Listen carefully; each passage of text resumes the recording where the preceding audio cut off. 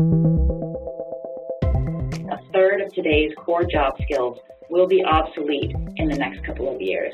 Machines that we cannot understand are doing a better job of modeling the world than we are in many instances. AI and the Internet of Things are having an increased impact on their workforce. That network is where knowledge lives. And so building those networks, I think, is absolutely key. Leaders need to demonstrate their commitment to doing social good. Your workforce is more adaptable than you think. Hi, I'm Ellen Bailey, Senior Learning Solutions Manager at Harvard Business Publishing. Hello, and I'm Dalia Molokhia, Associate Director at Harvard Business Publishing. I'm really excited and looking forward to our conversation about workforce of the future and hearing from our experts. Elisa Friedman is the Senior Manager, Editorial and Curation for Harvard Business Publishing's Education and Learning Product Development Group. During her 16-year tenure here at Harvard Business Publishing, Elisa has really applied her expertise in instructional design, editorial development, and content curation to really address a wide range of leadership solutions. With this vast experience, Lisa is the perfect person to share the latest research on the critical capabilities leaders need for now and the future. I'm really looking forward to hearing from Elisa about what the research shows, key themes that were uncovered, and really what this impact has on organizations. Welcome, Elisa. Thanks, Ellen. I'm happy to be here. Great. Well, as part of your role at Harvard Business Publishing, you and your team did extensive research regarding leadership capabilities. Tell us a little bit more about this endeavor. Sure. The leadership capabilities are Harvard Business Publishing's point of view on the skills every leader needs to have to be successful today. The purpose we had in creating these, starting back in 2014, was to help us develop an aligned approach to key leadership topics across our entire portfolio. Excellent. And how did you put these capabilities together? In terms of our process, roughly every 18 months, our editorial team does a comprehensive review of key sources across the literature. We look at everything from client competency models to research on what's keeping CEOs up at night. This time around, our extended team reviewed over 300 articles, white papers, and reports. We also take into consideration things we learned throughout our ongoing content development process. For example, every time we put together an offering, we identify new thought leadership, and we include the new ideas in these updates. And of course, we get input and great insights from great partners in the field, people like you, Alan and Dalia, as well as our clients. So, Elisa, what trends did you uncover, and what's different from the past, let's say, 18 months? Well, Ellen, it's really amazing how quickly things change. I'd like to start with the concept of digital transformation. This idea here is about how the mindset and skills that leaders have to transform their businesses in our current digital era. Companies all over the world and across every industry are really finding it imperative to adapt to a digital environment. In fact, according to a recent Gartner report, 69% of executives felt that they had to become significantly more digital to remain competitive. So organizations who really fail to jump on this digital bandwagon will suffer. Recent research also points to another financial performance gap between those organizations that are led by what we call digital savvy pioneers and those that are more considered laggards. But apparently there's time, actually. Organizations across the globe still seem to have a long way to go in terms of digital transformation. In fact, only 15% of the people who responded to Mercer's Global Talent Survey that was conducted last year reported that they worked at a fully digital organization. Now I'd like to move on to a different trend. This one's a little bit frightening. It's all about the ever-growing talent gap. Well, it's tough to find great talent even in some sectors today. Research shows that this is only going to get worse. And by 2030, the global talent shortage is projected to top 85 million. And due to that digital transformation that we just mentioned, the World Economic Forum has predicted that about a third of today's core job skills will be obsolete in the next couple of years. And I've got another piece of scary news. McKinsey reported that 62% of executives believe that they'll need to retrain or replace more than a quarter of their existing workforce between now and 2023.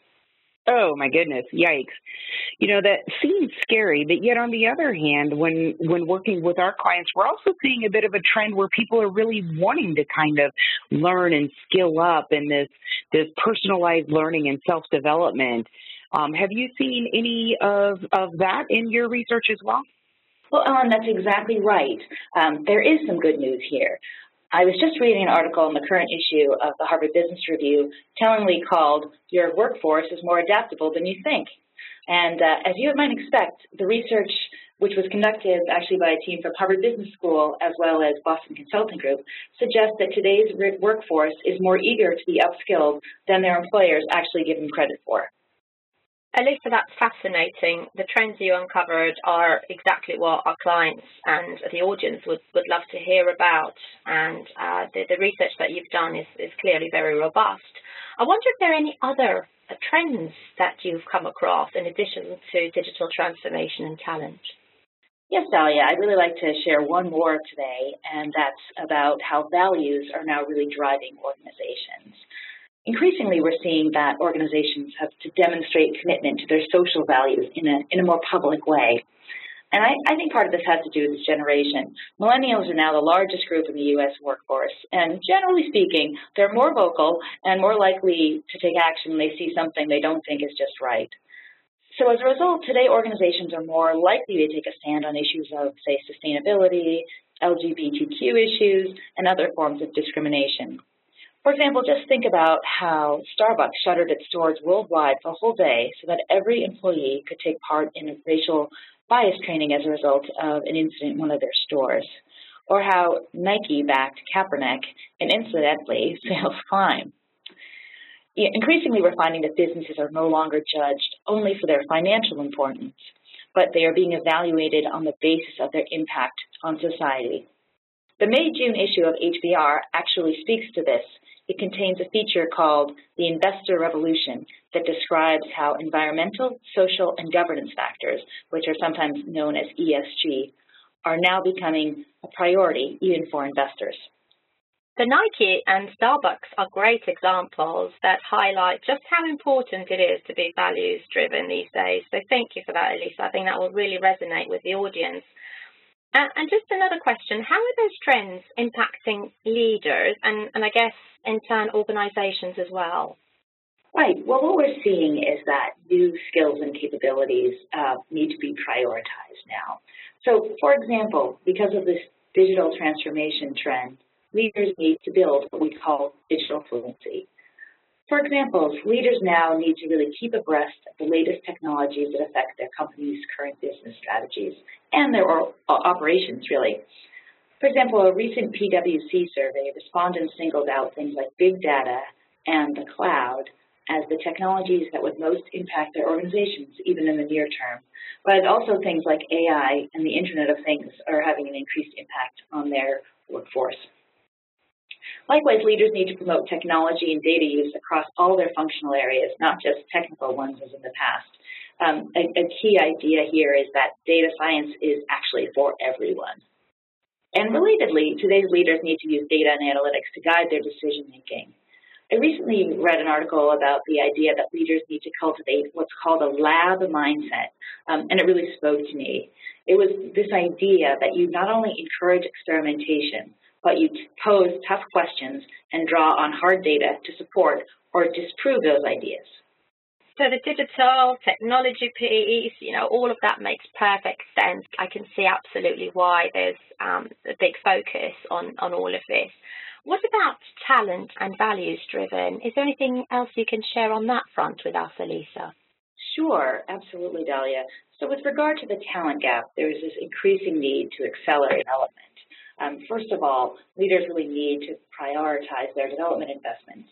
Following from what I just said before, leaders need to invest in upskilling their workers to improve this concept of their digital fluency. And most organizations are actually kind of behind the eight ball on this one. A recent Berkman report showed that only 28% of organizations have what they would classify as either good or very good levels of proficiency in basic data literacy skills. And on a different note, leaders need to provide timely and continuous coaching and feedback, and of course this across cultures. A workforce dominated by millennials demands this as sort of table stakes, right? And there's complexity, though. because of the global nature of the workforce, right? Leaders need to become upskilled in the art of coaching virtually. They need to be able to also be well-versed in cultural differences because they'll be dealing with diverse team members. And finally, leaders need to promote a growth mindset. This is psychologist Carol Dweck's idea that everybody's abilities can be improved through a combination of self-awareness, hard work, and getting help from other people. Research shows that people who work in these organizations that embrace this idea of a growth mindset feel more empowered and committed. So finally, regarding values-driven organizations, there's this increasing need to articulate this sort of a purpose that will inspire both employee and customer loyalty and passion. What I mean by this really is that leaders need to take a proactive stance on issues important to employees, customers, as well as the whole community at large. To attract and retain millennial talent and customers, leaders need to demonstrate their commitment to doing social good. Similarly, leaders need to adopt diversity and inclusion as a full-on business strategy, not just a compliance program. Leaders need to actively try to remove barriers that prevent all kinds of people from different backgrounds and perspectives from contributing fully to their workplace. I'm a huge fan of growth mindset, so thank you for sharing that, Elisa. The trends you shared with us today are really interesting, and I was also hoping that you might talk a little bit more about some of the other capabilities in addition to what you mentioned earlier, so talent gaps and digital transformation, digital fluency, and values-driven organizations. But are there any other capabilities that need to be prioritized? So what should we be thinking of as we head into the future? Well, I could talk all day, but today I'll just focus on shifts in three key areas: strategy, complexity, and innovation. So in terms of strategy, organizations are really moving away from that big annual strategic planning event concept towards something that we call strategic agility. What this means is that organizations don't follow a one-and-done, set-it-and-forget-it approach to strategy, but instead adopt a more nimble, test-and-learn approach where they continually adapt how they operate in response to changes in the environment. Yeah, thanks, Elisa. That's really in line with what we heard from Rashad at Coca-Cola about not only enabling their leaders and really helping them be more agile, but also with the experimentation piece in their marketing group as well. Yeah, and it's important to point out that this approach to strategy is not just by one person, a top-down idea, but it flows because it's driven by leaders at all levels across the organization. So relatedly, in terms of the complexity, that's really all about navigating chronic uncertainty that really is ever present today. Leaders must do more and more to identify trends swiftly and respond to the changes in the environment in real time. I was just reading about an example of this in this month's HBR. Steelcase recently pulled together a team to track emerging trends and conduct real-time experiments to respond to them. What I really liked about this approach was that the team members had volunteered from all over the organization, and so they were asked to work on things that did not necessarily draw from their core functional expertise.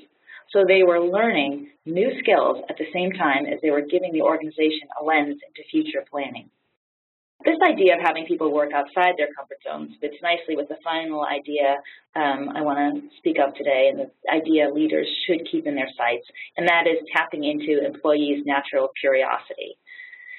Research by Harvard Business School's Francesca Gino, which is also featured in our most recent update of Harvard Managed Mentor, is really all about this. Here's a shocking statistic that she put together. While organizations say that they treasure inquisitive minds, 7 out of 10 workers report feeling discouraged in their efforts to explore at work or even ask questions on the job. So the most successful leaders today learn to acknowledge that innovation starts with the innate desire for individuals to learn more. So they learn how to practice techniques for sparking and supporting curiosity in the workplace. Thank you, Elisa. Thank you for joining us today. Great insights. Thank you.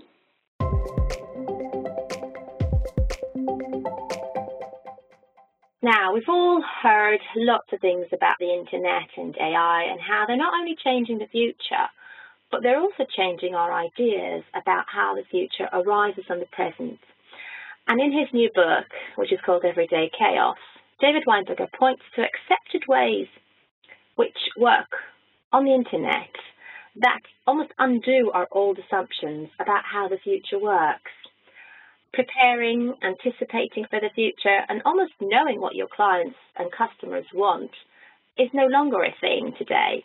It's actually less about that and more to do with working together with your clients and customers to find solutions, and whether that's a form of crowdsourcing or an MVP, minimum viable product.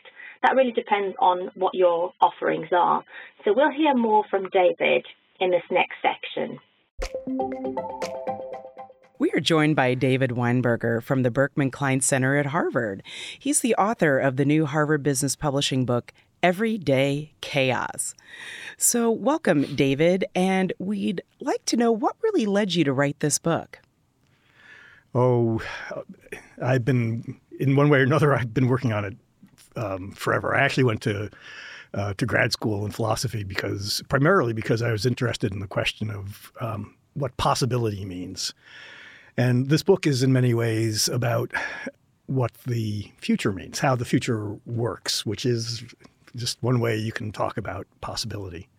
I also spent many years writing about and working in internet technology, which I think changes our ideas about how the future works and what the best way of approaching it is.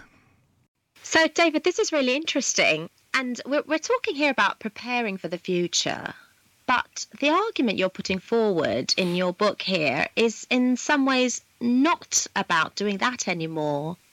Do you agree? Well, the book suggests that we are, in the past, say, 20 years in particular, we've taken up some new ways of addressing the future. We are always going to have to anticipate and prepare for the future. That's been the basic strategy. I mean, arguably for 500,000 years, as old as human artifacts. We've anticipated what's going to happen, and we've created the arrows or the spears and up until today. And yes, we're going to keep on doing that. But something else is happening at the same time, which I think is changing our ideas about how the future works. So you can see this in a number of things on the net, where people have adopted these strategies simply because they work, but the implications are, I think, large for how we think about the future. So I'm going to go back slightly pre-net, if that's okay. So like to 1908. And if you're Henry Ford, you are launching the Model T, which is going to go on to sell 15 million instances. Copies, what do we call them? These days we call them copies, I guess. Cars, we call them cars. 15 million cars by the time it ended its run in 19 years later, without making any visible changes to the car itself. Because Ford anticipated what his users are going to want. He built it to meet those needs. It was going to be running on mud tracks primarily at that point, so it needed to be high up off the ground, and the users didn't know how to drive a car. So it had to be really simple. The UI had to be really simple, and he really nailed it. So that's a great example of anticipating and preparing and succeeding. Very standard way of doing things. On the net, we see all of these different ways of doing things I think we don't pay a lot of attention to in this regard, but are really spectacularly different. For example, on the net, people frequently will launch a new product by launching a minimum viable product. And this is a product that you have customers pay for, but it's the least that they want. It's the one thing that you know that they want. If it's Dropbox, you launch with one key feature, which is you can use your files anywhere. And that's great. But rather than trying to anticipate what users will do with it, you launch the minimum and see what they are going to do with it, what they actually want, what problems they run into, what ideas they have for adding on. And so minimum viable product, very common way of launching, and it's a way of holding back from anticipating.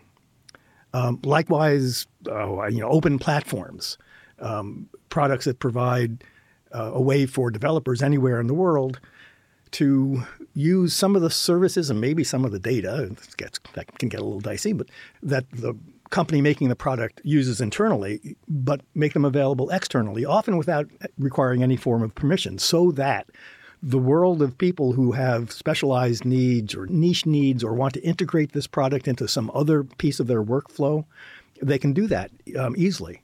And that's a way of multiplying the value of the product. And so that's become quite common with some very, very large and successful companies. Slack is, as most people know, I think, is a messaging company, has messaging software that's used by work teams in some very large corporations. They opened up one of these open platforms, and they also created an $80 million venture fund to encourage people to be building stuff on top of this platform. This is a way of Slack refusing or holding back from anticipating what the users are going to need and allowing users and developers representing those users to create what they've thought of. This is succeeding by refusing to anticipate and refusing to prepare. Do this for a while and you're successful at it and becomes a common thing on the net in many different forms. Those are just two. Your idea of how the future works begins to change. Thank you for that, David. Yeah, Slack example is particularly very, very interesting. And in your book, you talk a lot about machine learning as another really good example of how we currently think about the future, but also how we try to adapt to it. Could you give us some examples of what you mean? So if the internet has gotten us used to the idea that we can succeed by holding back from anticipation and as a routine thing, and that we can succeed by making pieces that are interoperable, that is, that our stuff can be used by other people in ways that we haven't thought of, pieces sort of snap together in unexpected ways, then I think machine learning is giving us a way of understanding why this works, why the future works in the way that it does. Machine learning, as many people at this point know, I think, but just in case, machine learning is a big step in computing because traditional computing, the developer comes up with a model of how the domain works. And if you're in business, it's like a spreadsheet. You know what the major influences are on your business and you know how they interrelate. And that's basically what a programmer decides. Machine learning, you don't give it a model. You don't tell it how pieces connect. You just give it the data and it figures out statistically through advanced math and stuff like that. This can be a gigantic, overwhelmingly large network of relationships among different pieces of data, each probabilistically connected to another, often connected to thousands or millions of other pieces as well. So you have this gigantic model that doesn't always resolve into easily understandable or even understandable frameworks for humans to grasp onto what's happening. And yet these models often are better at predicting than humans are. And so this tells us, I think, we're getting used to this idea. It's a frightening idea, at least it's a challenging idea, that machines that we cannot understand are doing a better job of modeling the world than we are in many instances. But it provides the explanation, so to speak, of why the future is changing, how we understand the future is changing. Because rather than seeing the future as being governed by a relative handful of general principles and rules that humans can understand and model, we're now seeing through machine learning that it is actually determined by a universe of pieces all interacting at the same time in small and large ways that are often beyond our capabilities. That is a very big change in how we think the world works, and I think that affects some really important ways that we operate in the world. So as we think about the future and the impact on us, one of the first points that you make is that as we think about decision-making and strategy, we need to think about that differently. Do you mind expanding a bit on that?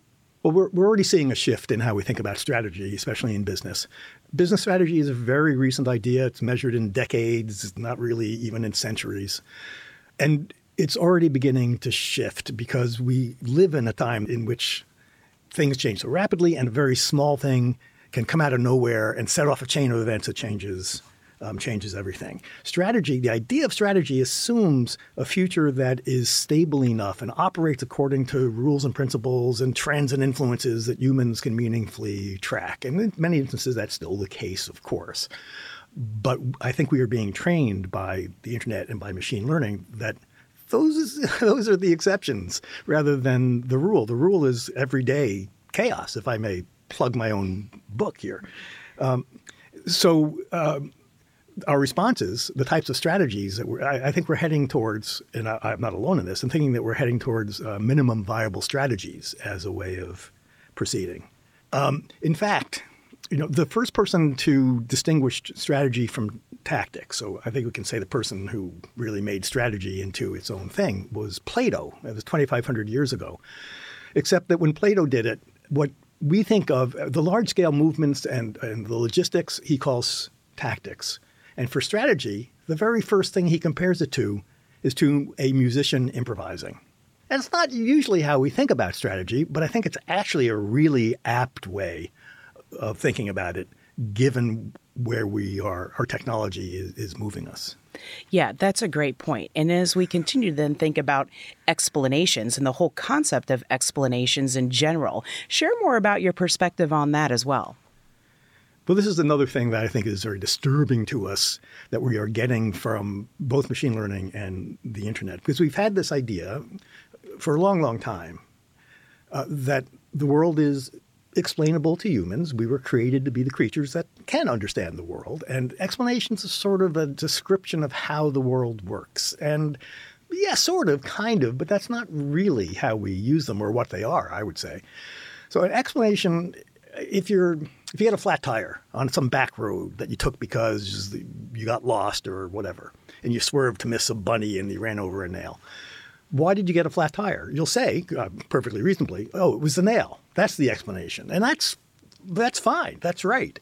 But in order for that nail to have given you a flat tire, you had to get lost, get on the back road, swerve to miss the bunny. Gravity had to be in effect. The relationship between metal and rubber had to be what it is. Sharp points have to penetrate better than dull ones. The space aliens who are hanging over the Earth have to have failed to vacuum up all of the iron because they're rust-eating life forms.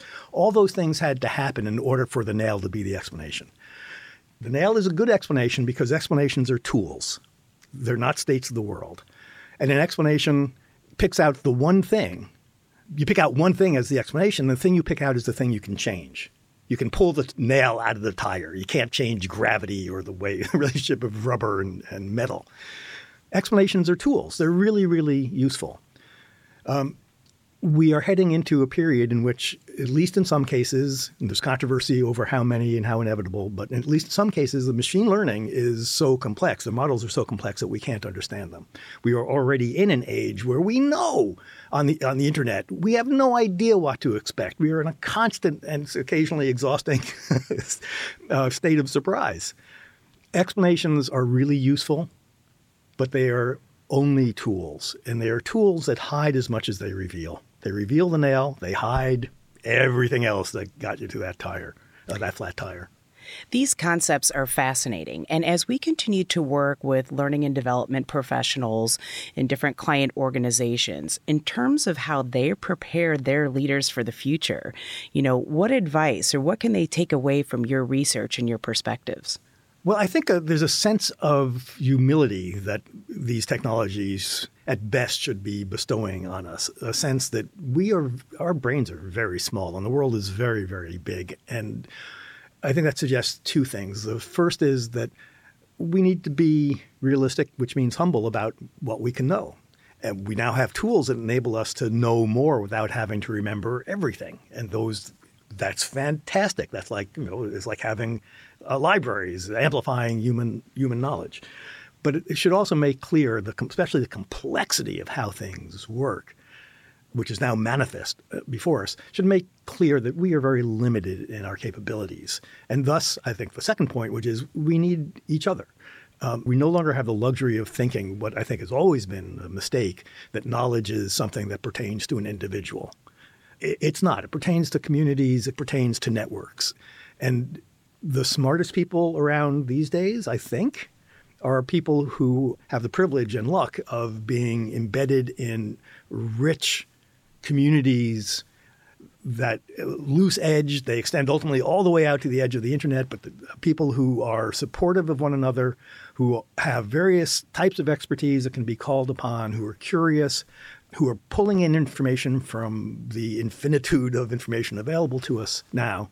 And if you want to know where knowledge lives, at this point, I would say not in individuals, not in books. It lives in a network of people who are engaged with one another, respecting each other's differences and learning from one another's differences and cherishing one another's differences. That network is where knowledge lives. And so building those networks, I think, is absolutely key. Thank you, David. Those are such insightful takeaways. And while the notion of humility will definitely resonate with our audience, I want to emphasize your last point.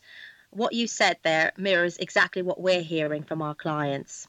That is the way their employees are learning. Increasingly, they're learning in a social way. So they're learning through their networks, through the internet, through social communities. This is how learning is happening today. And this is, in some ways, one of the biggest opportunities for L&D, but also one of the biggest challenges for them as well. On that note, we want to thank you very much for coming today and for sharing such wonderful insights with us. Oh, thank you so much.